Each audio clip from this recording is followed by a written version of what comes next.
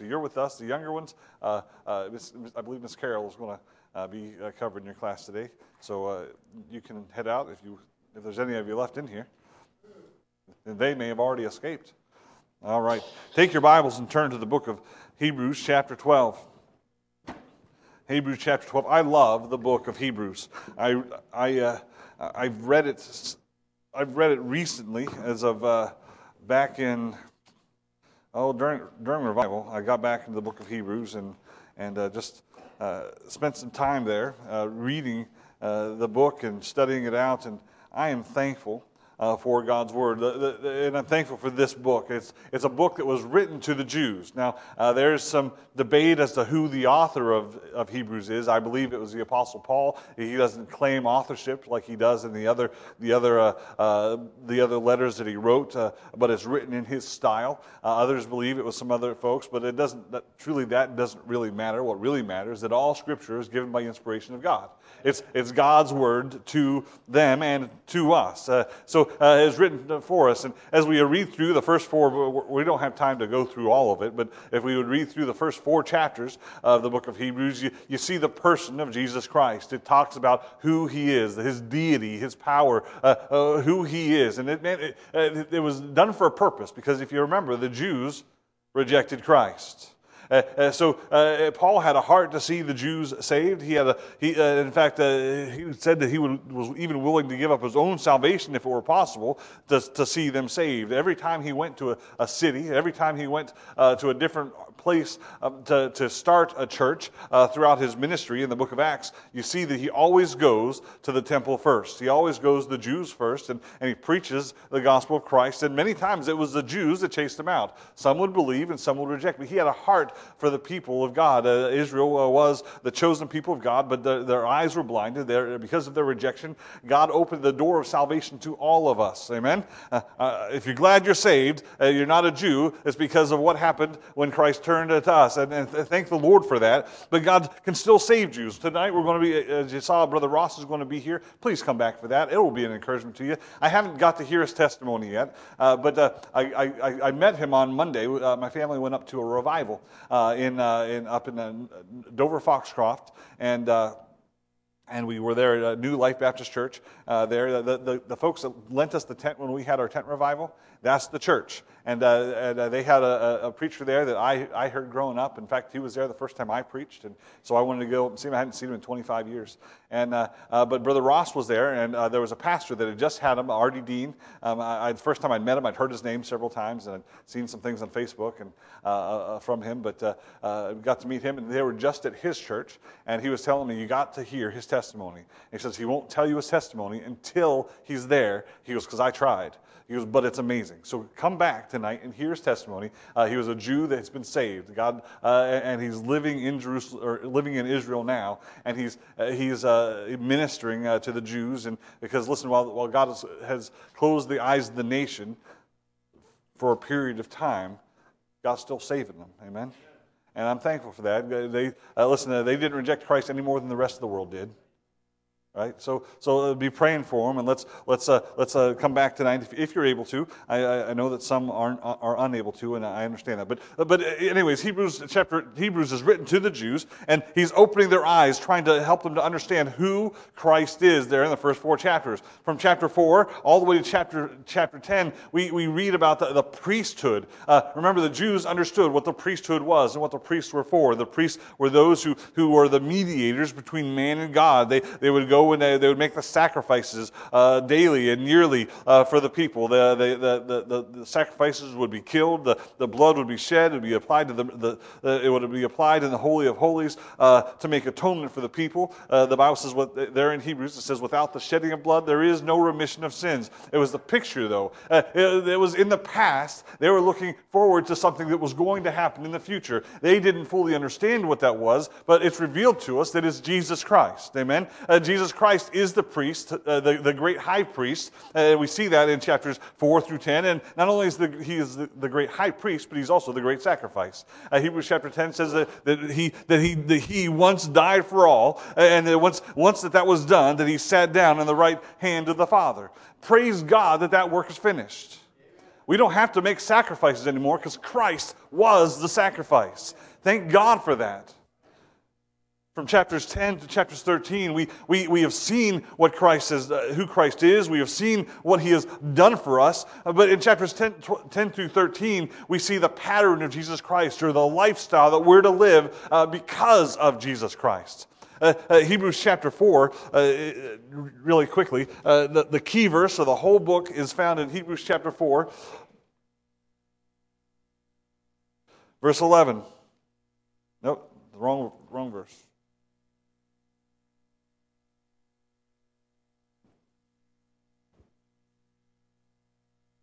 Where I lost it here. Hold on a second.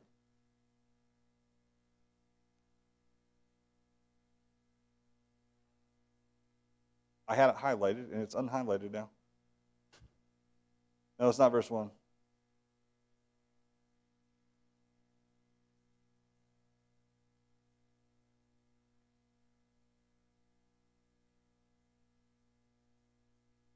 Verse 14, sorry. Verse 14 says this, seeing then that we have a great high priest, that's Jesus Christ, that is passed into the heavens, his work is done here on this earth. Jesus, the Son of God, let us hold fast our profession. It's important for us to realize that what Christ did, who Christ is, and what Christ did should have an effect on our life. We're not what we once were. Praise God! I was a sinner. I was dead in my trespasses and sins. I was lost and unable to do anything. I was without hope. I had no hope whatsoever. But Christ died for my sins, and He died for your sins. But because He died, listen, it's not just a ticket to heaven. It's not some golden ticket. The Willy Wonka and the Chocolate Factory. It's not the gold. I've got the golden ticket. That's not what salvation is. You just get it's just this ticket into heaven. No, it's a new life and an abundant life. It's a life that's to be changed from the inside out. It's to have an effect upon us. Hebrews chapter 12.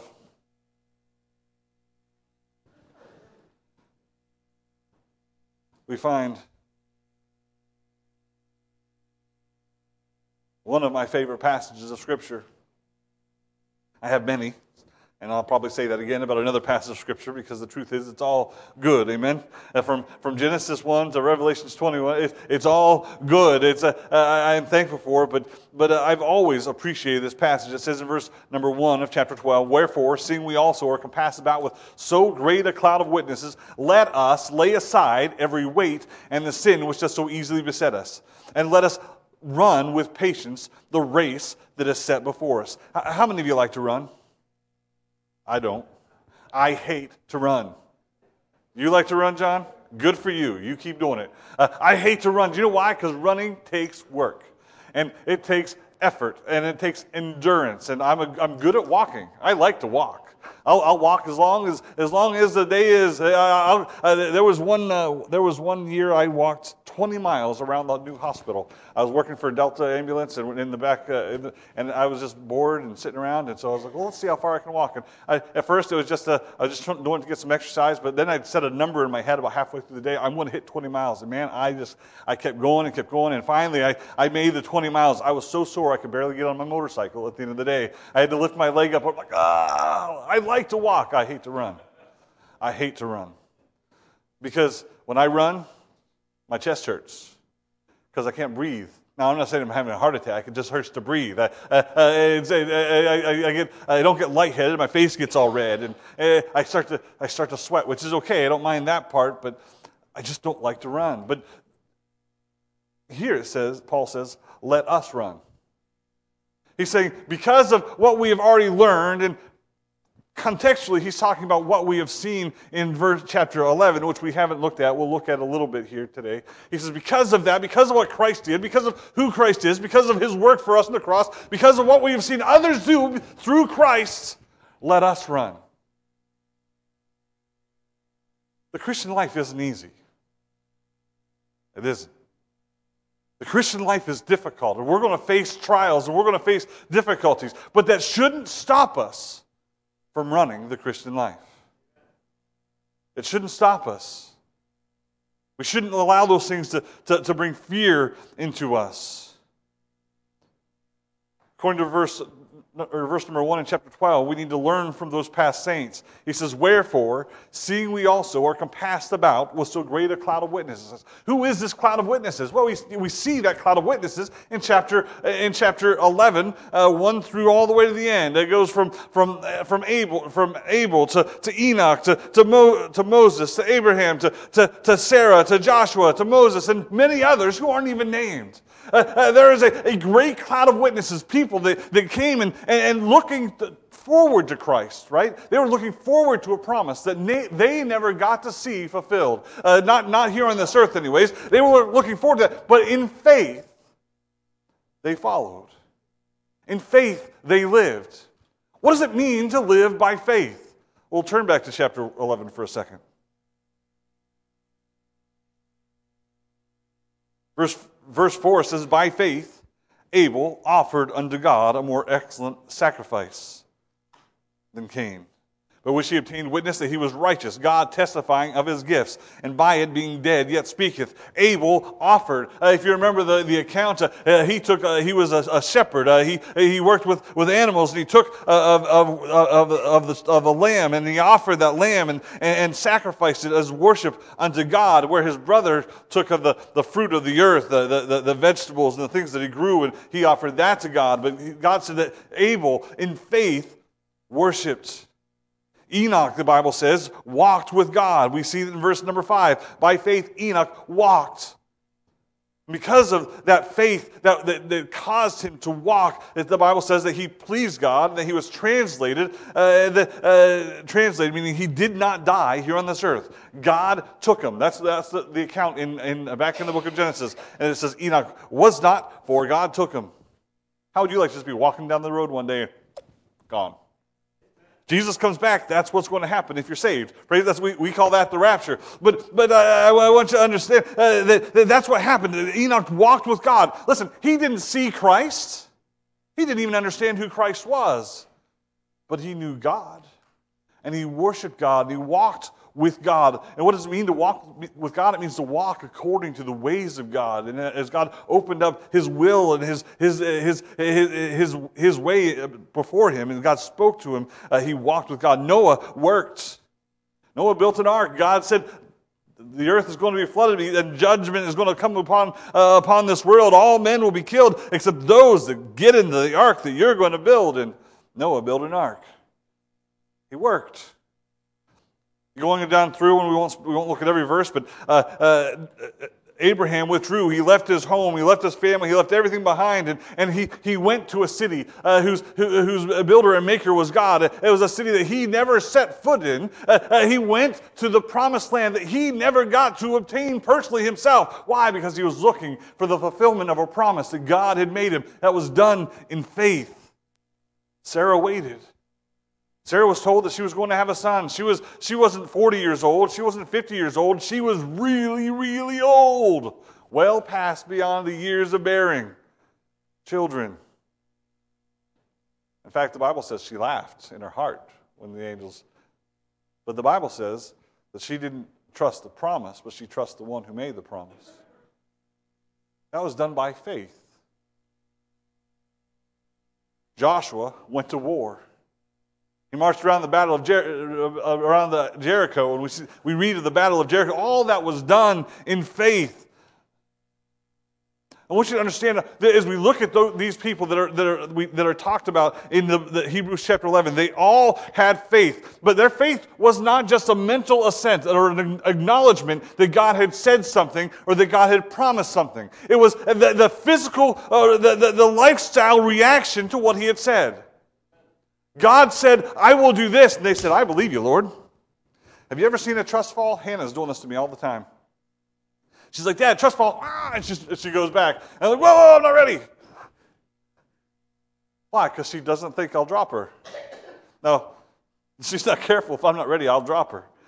But she trusts me. She has faith that I'll catch her. Listen, God's word says that there would be, at that point in time, that there was going to be a Savior, that there was going to be a Messiah, that He was going to come and heal this land, that He was going to reign forever and ever. And they looked forward to that day. They looked forward to that city. They looked forward to what God had promised was going to happen. And they lived their lives in accordance with what God had promised. That is what faith is. And there are a lot of people that say, well, I have faith. But their lives don't match what they say they believe. James says faith without works is dead. It is important for us to understand that our lives are to be a result of the faith that is in our hearts. It is not just an acknowledgement of what the Bible teaches. There are a lot of people that will acknowledge that. There are a lot of people that say, I believe that there's a God, or I believe that Jesus died for my sins, but they're trying on their own to earn their way to heaven, or they're trying to live their lives according to their own way instead of God's way. Listen, that's not real faith. We're to learn from the past. There was a depth to their faith that caused them to live their lives differently than the world around them. Think about Noah building that ark. How crazy must he have been to everybody else? Can you imagine that conversation with his wife and his kids? Hey guys, I've got a little project. My dad, when I was a kid, every time he said, hey Rob, come here for a minute, I ran the other way. Actually, I didn't. I wanted to run the other way. Do you know why? Because every time he said that, there was a project that had to that he wanted to work on. The worst one was one day he said, hey Rob, come here for a minute. And I walked in the other room, and there he is starting to pull up the carpet. I spent the next 4 days replacing flooring and jacking up the house. It was a really long minute. Really long minute. Can you imagine that conversation? Noah said, Hashem, Ham, Japheth, I've got some work to do, and you're going to help me. What are you going to do, Dad? We're going to build a boat. Dad, we're not anywhere near a lake. Why are we building the boat? He said, well, it's going to rain. What's rain? Can you imagine that conversation? Can you imagine his wife saying, honey, people are laughing about us. You are the talk of the town, honey, and it's not a good thing. The Bible says that he preached righteousness. Righteousness, there we go. He preached righteousness. It wasn't like he just ignored the population around him. He was preaching the truth that danger was coming, but nobody listened. That takes faith. And it wasn't just a day. It wasn't a week. It was 100 years that he built that ark, being laughed at and mocked and jeered and trying to encourage his kids and trying to do what God called him to do. And one day God said, it's time to get in the ark. See, he lived his life in accordance with what God had called him and told him to do by faith. Abraham told Sarah, hey, honey, we're leaving. Dad's dead. God's told us to go to move. Where are we going, honey? I don't know. God's going to tell us. You ever gone on a vacation like that? I've hated vacations like that. When I was a kid, my dad was always wanting to say, hey guys, get your stuff, we're getting in the car. It wasn't something that was planned. Maybe in his head he got the idea, but we would just get in the car and we would drive to wherever it was he decided to go. I hated those vacations because we stayed in some really hotels I wouldn't want to stay in again. But I'm just saying that it was confusing. It was a hard ask, but they got, not in the car, they packed up their tents, and they traveled. Not to a destination that they knew of, but where God was leading them to go, by faith. There's a depth to their faith. Is there a depth to your faith? Is your faith, the faith that you have, is it enough to cause you to live a different life? The Bible says that we're pilgrims in this world. This is not our destination. This is not what we're looking for. We're looking for something greater, something heavenly, something spiritual. The kingdom of God, not this. Man, this earth, this world is fallen. It's a mess. Look at the way our government's going. Look at the way our culture is. It's falling apart. What's right is wrong. What's wrong is right. People can't tell whether it's ridiculous. This isn't heaven. This isn't even good. Now, I'm not saying I want to leave anytime soon. I want to do what God would have me to do. I'll go when God wants me to go. Paul said, for me to live is Christ, to die is gain. He says, it'd be better for me to be in heaven with God, but Christ would have me here. And that should be all of our hearts. Our hearts should be with God. And our lives should be lived in a direction that we're seeking God. There's a depth to their faith. There were difficulties that they faced. You realize those Jews that Paul, or the author, was writing to when they trusted in Christ, when they placed their faith in Christ, there were difficulties because their families disowned them.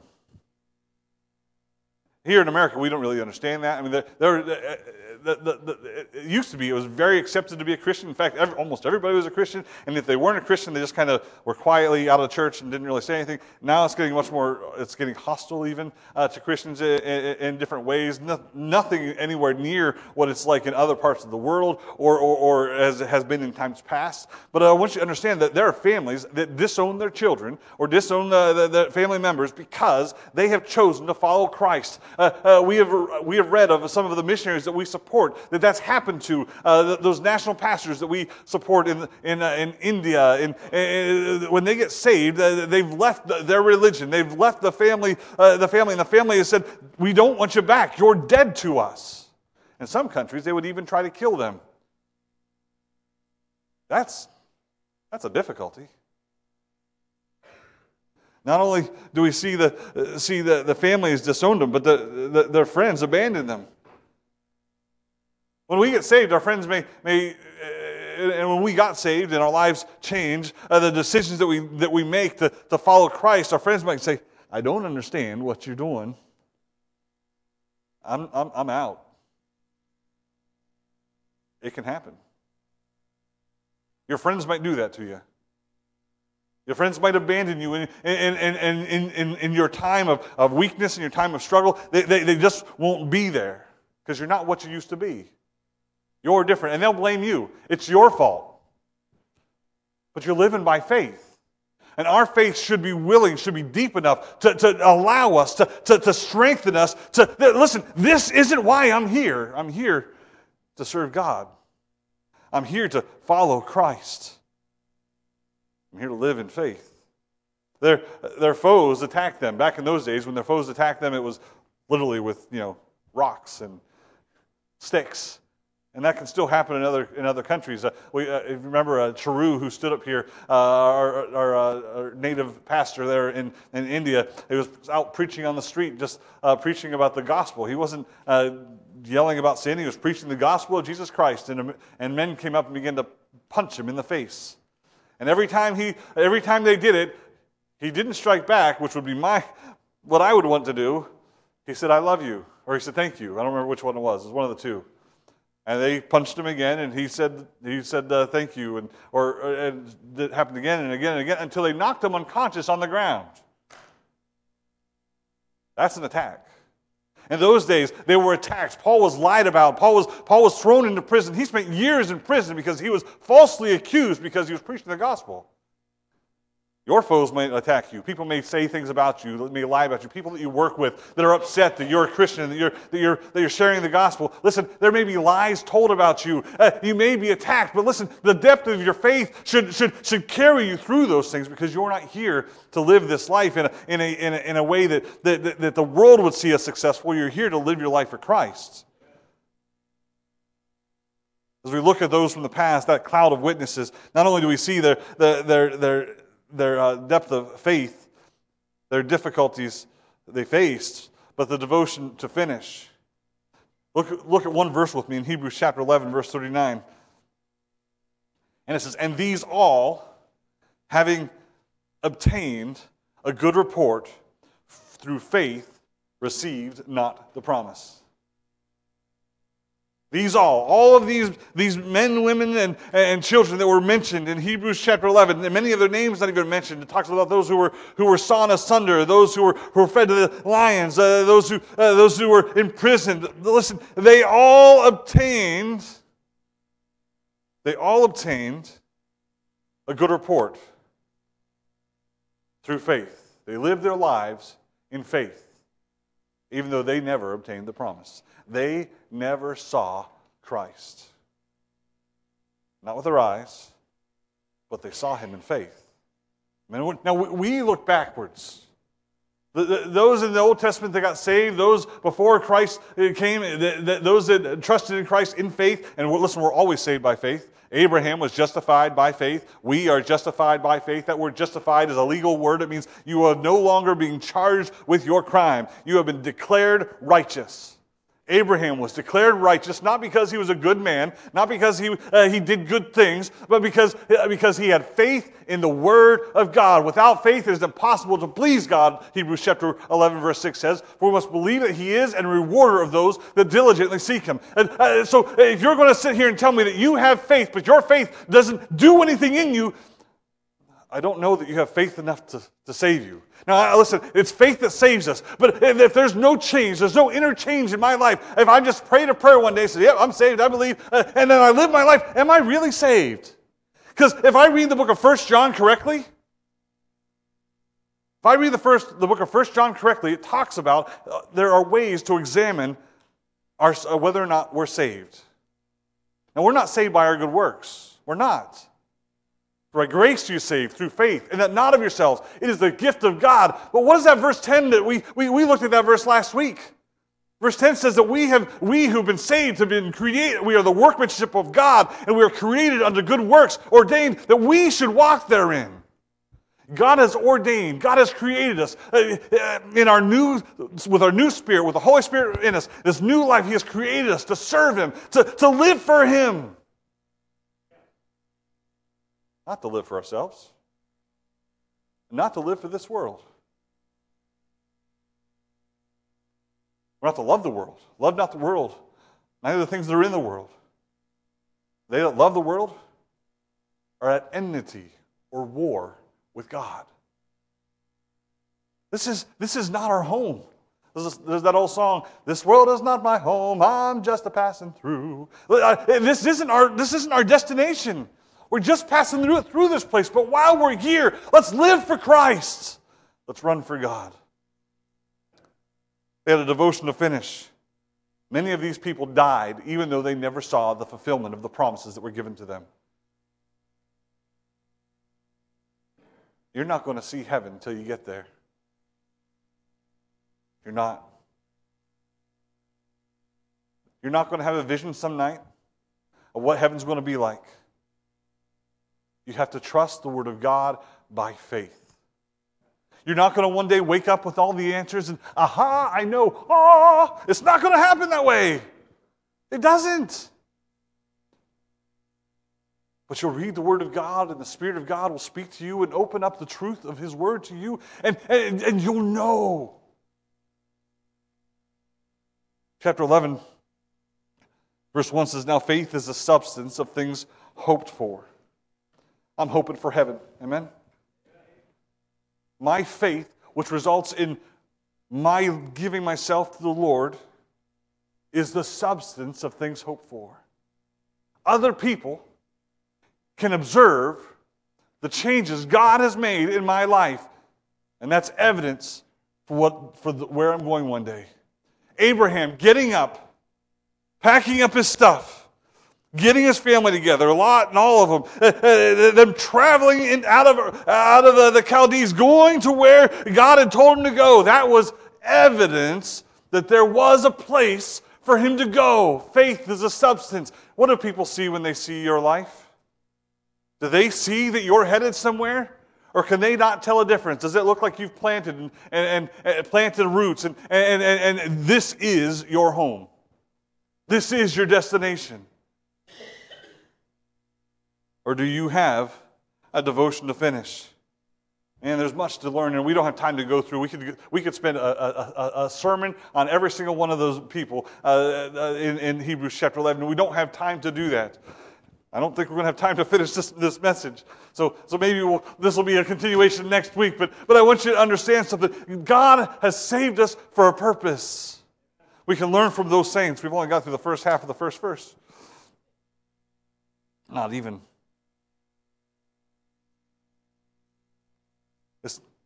It says Hebrews chapter 12, verse 1, wherefore seeing we also are compassed about so great a cloud of witnesses. I love this phrase is in here twice. Let us. Because of what we have learned, let us lay aside every weight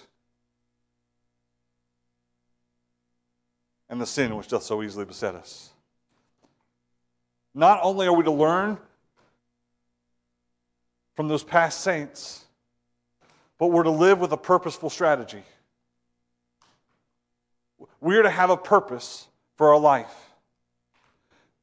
You ever seen somebody that doesn't have any purpose? What do?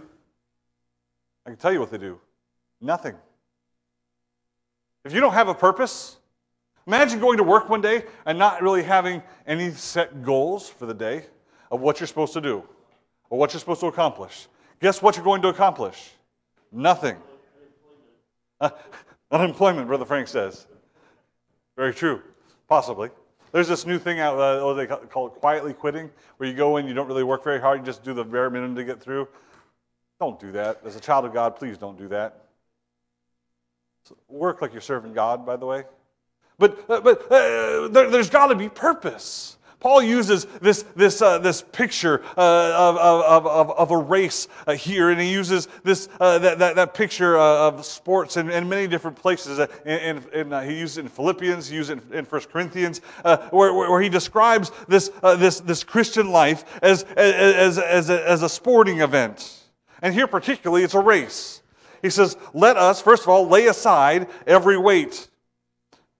We're to live with a purposeful strategy. And if you're running a race, the very first thing you want to do is kind of evaluate what it is you're going to carry in this race. None of us would go out running a race for speed or distance even. None of us would run a race wearing work boots and a heavy backpack and wearing clothes that were way too thick and heavy. You'd want to be in the best physical position in your life to do it and carry as little as possible. Right? You wouldn't wear boots, you'd wear sneakers.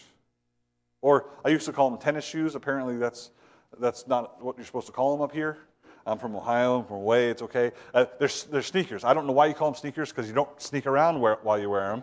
But sometimes you do play tennis, I'm just saying. You wear shoes that are appropriate to it, right?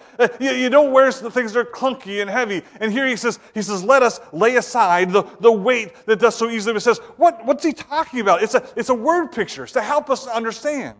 He says, this life that you're running, this Christian life, this life of faith that you're running, it's a race. And you need to run it to the best of your ability to accomplish and to reach the end. And he says, so take off those things, set those things aside that are going to hinder you in your running of the race. Those things that might slow you. I'm not saying that any of these things are wrong. There are a lot of things that we can, as children of God, have liberty to partake of and to be a part of and have that are not sinful, that it's okay. And Paul said, all things are lawful for me. But then he also said, but not all things are expedient or helpful. There are things in my life that aren't necessarily sinful, but they'll certainly hinder me in my ability to serve God and to live by faith. Are there things in your life that could hinder you? I guarantee you there are, because we all have them. Whether it's the time that you spent watching the news, whether it's CNN or Fox, I don't care which one it is. Whether it's a time spent scrolling Facebook, or whether it's time spent just doing whatever little things that you like to do, none of those things are necessarily sinful, but they can all be a burden, a hindrance. Sports isn't a bad thing. I like sports. I like football. Football is one of my favorite sports to watch on TV. Not saying it's a sin. Not saying you shouldn't watch sports. But if your love of sports hinders you from being able to serve God, keeps you out of the house of God, keeps you out of your Bible, if it keeps you out of serving God in any way, shape, or form, guess where that thing should go? Out the window. Whether it's playing sports or watching sports, that should go. It could be anything. Anything that hinders you in your walk that hinders you in this race? It could be music. It could be books that you read. It could be people that you hang out with. It could be all manner of things. If you allow those things to hinder you, to weigh you down, to burden you, Paul says, let us lay it aside. Cast it off. Because we're better off without it in our life. Say, well, life just wouldn't be much more fun. Being a Christian just isn't fun. If that's how I have to live my Christian life, that's just not fun. I'm telling you, there is more joy in serving God than there is in anything else. Seriously. Being able to spend time with God's people, being able to spend time serving one another, and listen, being able to spend time in the presence of an almighty God, there is joy in that. Whatever it is that you need to set aside to be able to serve God better, set it aside. Set it aside, because serving God, Sunday school. I'm glad that you're all here today. I want to encourage you that if you don't come to our Sunday school classes, that you're missing out. And I understand that sometimes that we're older and it's hard to get out the door, and sometimes we've got kids and it's hard to get out the door. I understand that. Running a race is hard. Can I encourage you to come to Sunday school? Because it's a blessing to sit here and to be with one another, to fellowship with one another, to be in the Word of God. Say, well, I don't need Sunday school. I come to church. The Bible says, and so much the more we're to gather together, so much the more as we see the day approaching. Can I tell you the day is approaching? We need to be. Listen, you don't have to listen to me preach. If you're an adult, Brother Rich preaches or teaches the adult class, and he does a wonderful job. Our teachers put in effort and study, and they come in ready and prepared because they have a desire to teach our kids. Don't say, well, but I'd like to sleep in. So do I.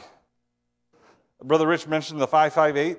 I am rarely up at 5. They call it the 558 because at 5:58 there's a devotion on Facebook. You can actually find it on Facebook if you're interested, of pastors that I know. It started by Brother Todd Bell years and years ago, run by another pastor now. But they ask different pastors in the New England area and sometimes other areas, but to do a devotional. It's typically it's supposed to be a 10-minute devotional, but you know how Baptist preachers are. It's always like 20 minutes or more.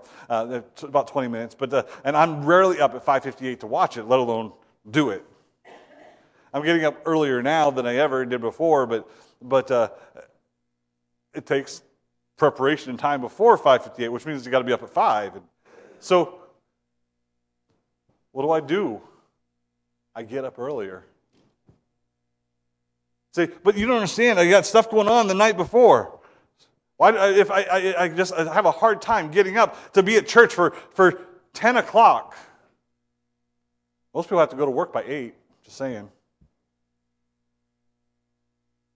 Listen, I'm not trying to step on your toes. I'm trying to encourage you. I'm not saying that it's a sin if you're not here for every Sunday school. And I'm not saying it's a sin if you're not able to come for a service once. I'm saying that cast off those things that are holding you back so that you can run in faith and that your life can be a testimony to those that are around us, because people are watching you. Not just people here, though there are people here. Can I tell you, and I'm not saying they're watching you to judge you. My kids are watching you to learn from you. Our children are watching you. Your children are watching you, and the things that you value, the things that you esteem, the things that you make a priority in your life, they see that, and it affects what they make as a priority in their life. I heard somebody one day say, well, I don't go to church, and I don't believe in God, but I'm just going to let my children decide for themselves someday. Well, if you don't tell them about God or take them to a place where they'll learn of God, guess what? You've already made the decision for them.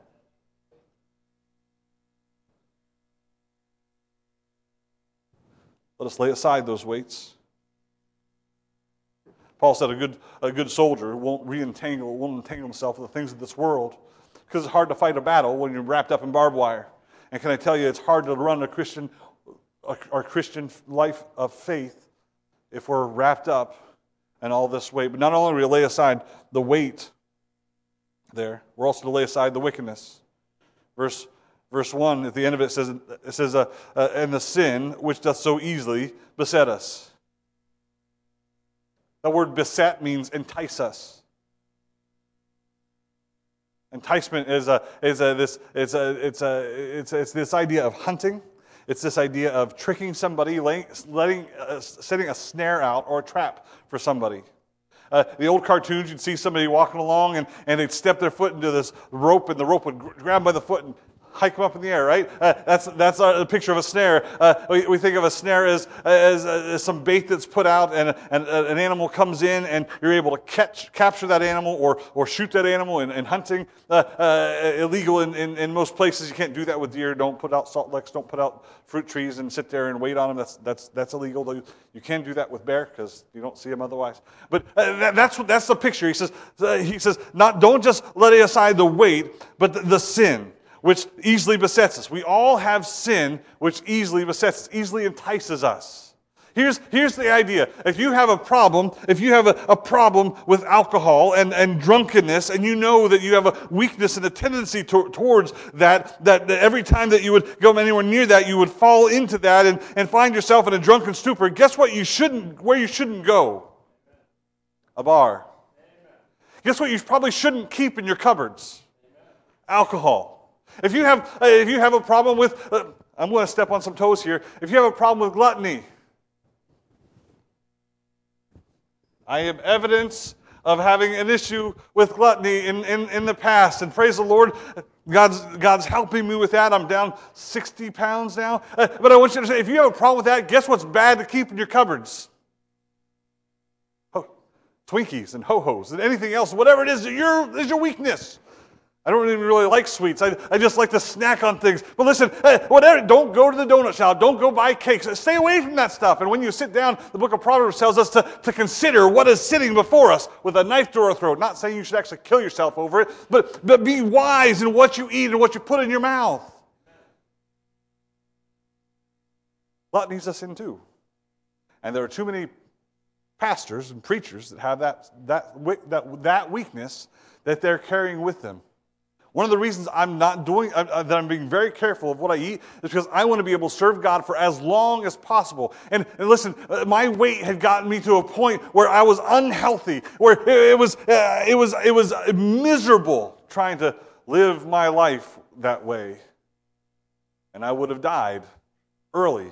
Now, I don't know when God's going to take me home. He could take me home tomorrow. I could be in the greatest of shape, weigh 180 pounds and be in the healthiest shape I've ever been. And if it's God's time, He'll take me home.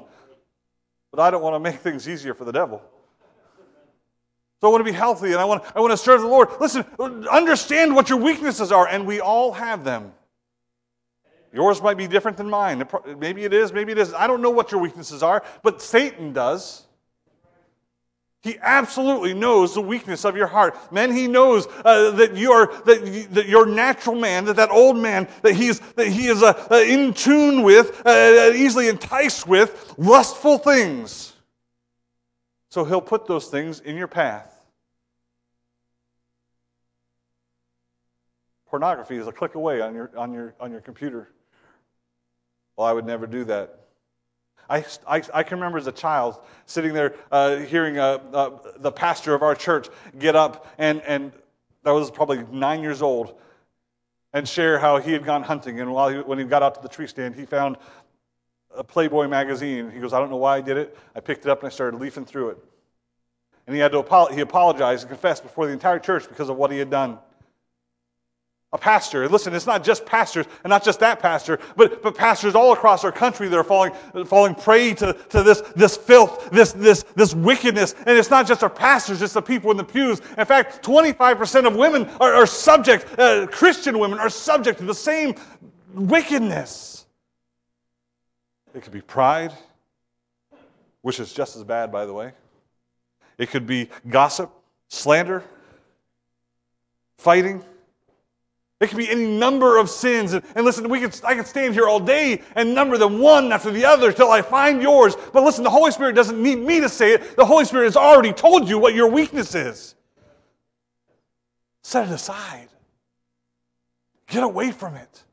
Guard your eyes, guard your ears, whatever it is you need to do to protect your heart and your mind so that when those temptations, when those trials, when they're set before you, you're like, I know where that's going. I'm going over here. What did Joseph do when that sin was set before him of Potiphar's wife? The Bible says he ran. Paul says the same thing. He says, flee youthful lusts. It doesn't mean, let's see how close I can get before I fall into the sin. It means, I am out of here.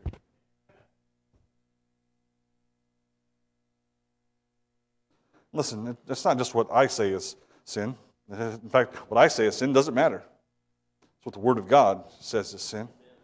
But he says, there needs to be a decision to relinquish by faith, because what we're running to and why we're running is more important to us than the things of this world. We need to be willing to set aside those things that are slowing us down, those things that are a burden to us in this Christian life, those things that are a weight and a sin. Not only is there a decision to relinquish, but there's a dedication to run. He says, let us lay aside, but he also says, let us run. Let us run. A journey of 1,000 miles begins with the first step. If you never start the journey, if you never start that journey, you'll never cross the finish line. Listen, if you've never by faith trusted in Christ, you'll never get to heaven. You're not running the Christian life. But by trusting in Christ, by faith for your salvation, by placing all your chips in one basket, for use of not a better analogy, you're not trusting in yourself. It's not Christ and this or Christ and that. No, it's Christ and Christ only. You've taken that first step. But when we're talking about running with this purpose, a few things I want to think of. 1 Corinthians chapter 9, 24 through 27. Write it down. I want to read it real quick, just for sake of time. It says, know ye not that they which run in a race run all, but one receiveth the prize? So run that ye may obtain. And every man that striveth for the mastery is temperate in all things. Now they do it to obtain a corruptible crown, but we an incorruptible. I, therefore, so run, not as uncertainly. You know what that means? Paul says, I run, talking about this Christian life. He goes, I run, not as uncertainly. Have you ever seen somebody who's running, but they don't know, they don't have a plan, they don't have a purpose, they don't even know where they're running? They're just running. We call it running around like a chicken with their head cut off. Sometimes I watch my kids and I wonder if they're running uncertainly. Look. They don't know where they're going. They don't have a purpose. They don't have a plan. A man who runs a long-distance race, a marathon, he doesn't go out running a sprint. Because if you do, you pay for it, and you're not able to finish the race. There's got to be you're looking at the pace that you're running and the way that you're running. And Paul, that's what Paul's saying here. He goes, I run, not as one uncertainly. He goes, so fight I, not as one that beateth the air. He goes, there's a purpose for everything that I do. Every step that I take is headed in one direction. But I keep under my body and bring it into subjection, lest that by any means, when I have preached to others, I myself should be a castaway. Paul says, I'm very careful to make sure that I'm living my life in faith for Christ. Because I'm careful every step that I take, every word that he spoke. His body was temperate, under control. Is your life under control? Is there a purpose to your life? Listen, you may not have a purpose in your life, but God has a purpose for your life. You young people that are here, God has a purpose for you. I don't know what it is. I'm not the one who's written your story. But I want you to know God has a purpose for your life. God has a plan. God has an endpoint. God has something for you to do. And whether it's to be serving in ministry or whether it's to be a plumber somewhere, I don't know what that is. But I want you to know your life should be following the will of God and the Word of God. Philippians chapter 3. Verse 12, we'll end with this, because for sake of time.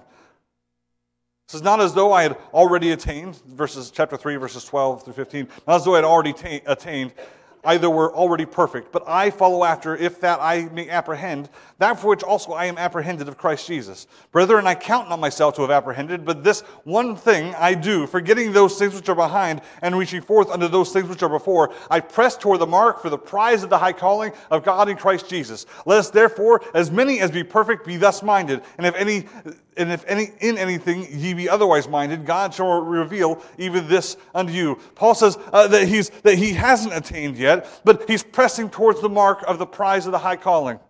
I heard this thought is really what sparked this message. I was at a revival meeting this week, and the preacher had made one comment during the message that I had to think about, and he had to explain before I really got it. He said, too many Christians are trying to back their way into heaven. And I thought, huh? He said, too many Christians are trying to back their way into heaven. How do you run a race? Looking forward. Right? Have you ever tried running backwards? What happens when you run backwards? You trip, you fall, you don't run as fast. It's like, what is he talking about, running backwards? Paul says, I strive towards the mark of the prize of the high calling. Hebrews chapter 12, verse 2, he says, looking into Jesus, the author and finisher of our faith. Listen, the idea is that Jesus is there at the finish line. We're looking unto Christ. We're looking unto that. There is a purpose. There is a plan. There is a place that we're headed for, we're to strive for. But too many people are going back like this. They're on the way to heaven. They're saved, but they're looking back. And we can be looking back at all kinds of things in our life. Sometimes we could be looking back at what we used to be. Man, the mess that God saved us out of, the struggles that we used to have, those burdens. Listen, you were once bound by sin, but you're no longer bound by sin. But we can't forgive ourselves, or we can't forget what God has done. So our mind is constantly just drawn to those things instead of the things of God. And let me tell you, that's going to cause you to slow down. That's going to cause you to struggle in your Christian walk. You are not what you used to be anymore. You are saved. You've been made new. You are a new creature in Christ. Praise God for that. Paul says, forget it. Now, when I say forget it, I don't mean forget it in the sense that you don't remember what God's done for you. Praise God for what He's done for you. Remind yourself of that. But you don't dwell there. Because if you're going to live in the past, you're never going to be able to move towards the future.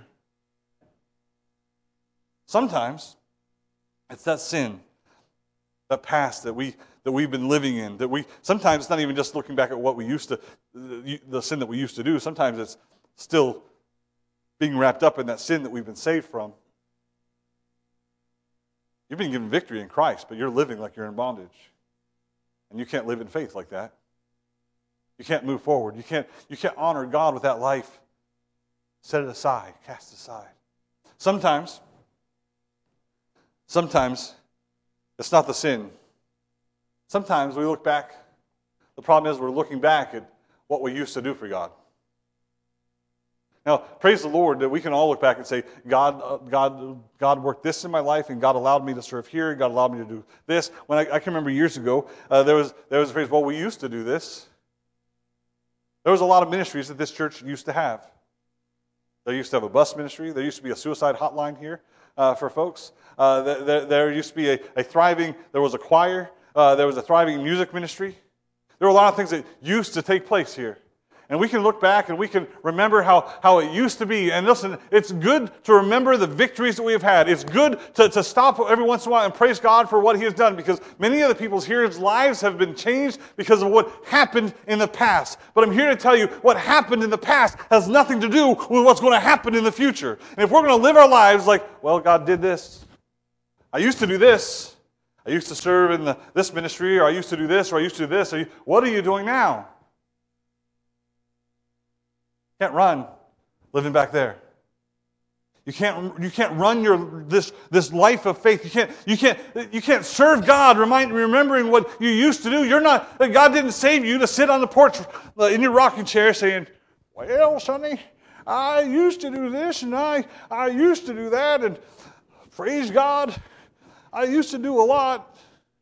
Praise God, you did a lot. But more importantly, praise the Lord, He did it, because anything that we've ever done, God did in us. But you can't live there. Because what you used to do doesn't accomplish anything today. It doesn't accomplish anything tomorrow, or the next day, or the next day. You can't live in the victories of the past. You're still in a spiritual battle today.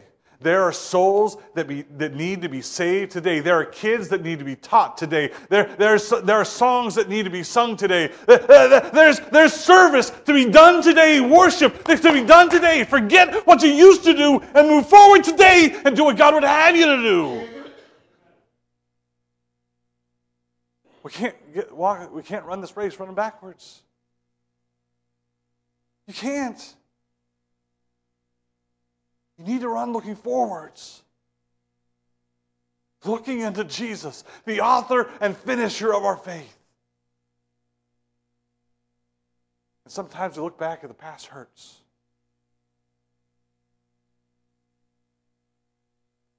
Because there's past hurt. Because people hurt each other. People do. Brothers and sisters in Christ will say something that offends you. The Bible says we're to forgive. Peter said, Lord, should we forgive 7 times? Thinking he was saying something good, because back then, and Jesus said, 7 times 70. Now, he didn't mean 490 times specifically. Don't sit out there with your little thing keeping track of how many times somebody did something to you or said something about you. He's hit number 479. I can't wait till 480 so I don't have to forgive him anymore. No. The Bible says God forgives us as we forgive others. So, forgive and move on. Now, that doesn't mean you necessarily have to put yourself in a position to be wounded time after time after time, but yes, it does. Christ was. Was he not? If I was Jesus, the first time somebody said, come down off that cross, I'd say, come on, let's go, buddy. That's me, that's my flesh. Jesus is the perfect Son of God. He took the revile, he took the shame, he took the rebukes, he took all of it. Every slap to the face, while he was blindfolded, they ripped his beard from his face. They scourged his back, ripped his flesh from him. Listen, he didn't have to take any of it, but he had to take all of it. He didn't have to take it because he was God and he could have put a stop to it at any point in time. But he had to do it because of what he was doing and why he was doing it. So we look back at our past and we get consumed with the hurts, and we're afraid to step out in love towards somebody else because we might get hurt again. And yes, you might. Because people fail. People hurt each other. But that doesn't mean you shouldn't love. In fact, we should follow Christ's example and love more.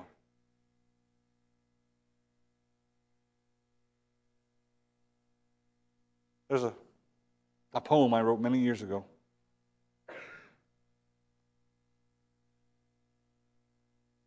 This is the faithful line the field, those who kept the faith, those who ran with patience now watch us run life's race. The course is set before us, the runners strive as one, their focus is the finish line, life's race has now begun. The path is steep and rocky, temptation lies ahead, life's race is full of choices, we must by God be led. God's power to fill each step, His word to light our way, we must follow Christ in faith, you see, until that final day. We'll walk and not be weary, nor faint the times we run. We'll soar with wings as eagle towards Jesus Christ, God's Son, for He is standing at the finish of this race that He endured. Victorious at Calvary, our prize has been assured. So cast aside besetting sin, run patiently life's race, for when you cross the finish line, you will see your Savior's face. Are you running this life of faith with purpose? Are you running this life of faith prepared? Because if you're not, you will not accomplish what God is calling you to do. Young people, you're not too young to make a vow to God, to serve Him and to live for Him. I want you to know some of the greatest kings, some of those that were used in the Old Testament, they were young people. Paul wrote to Timothy and told him to not worry about how others thought of his youth, but to be an example of the believers. He was just a young man. You teens, listen, God saved you. God is working in you. I want you to understand something, you guys.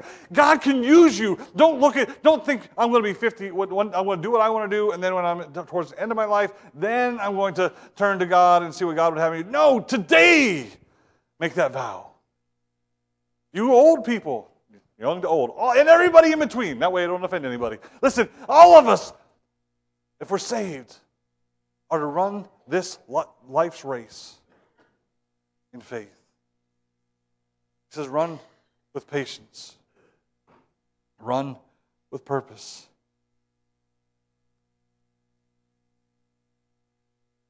Run with a plan. How's your race going? There's a video I've seen several times now. It's on YouTube somewhere. The guy's, I don't remember his first name. His last name is Waddle, Waddle. He's running a race, and he's being, he is way, way, way behind, like last place. And so they're not really paying attention to him for most of the race. The cameras are following the people in the lead. But something happened. I don't know how or where, somewhere along the line, even though he was in last place, and way, like when I say way behind, I mean like a lap behind everybody. Something happened, and a switch turned on in him, and he followed through all the way to the end of the race, and he crosses the finish line first. Nobody tripped, nobody fell. Something happened in him. Something clicked, and he started to run. I don't know how your life's race has been lately, but you do. I don't know how your walk with God has been lately, but you do. I don't know what the things that you have promised God and not kept, but you do. And so does God. But can I tell you that if you run this life's race, if you serve God, if you're running thinking of heavenly things and living your life for the Lord instead of for yourself, can I make this one guarantee for you? There is a reward in heaven that you will receive. Paul was able to say at the end of his life, he wrote this, he says, I have fought a good fight, I have finished my course, I have kept the faith. You know what he never did? Is quit. We don't have time to go through the rest of the points. It's 12:30, we're just about done. It's a warning for us to not quit. Verse number 12 says to lift up your hands which hang low and your feeble knees. Because when you're weak and when you're tired and when things get heavy and hard, have you ever tried to run like that?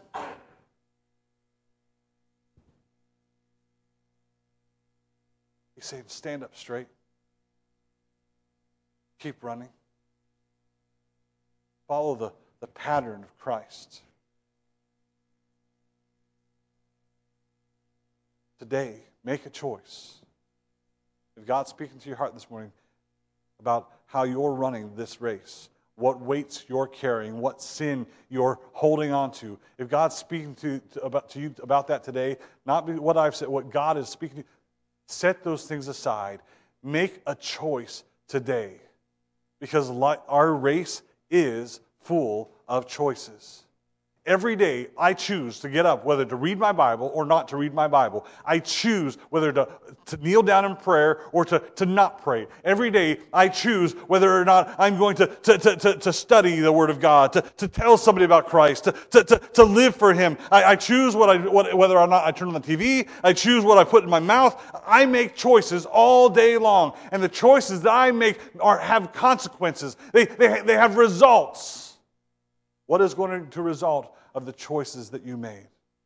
You made a choice to come here today. Praise God.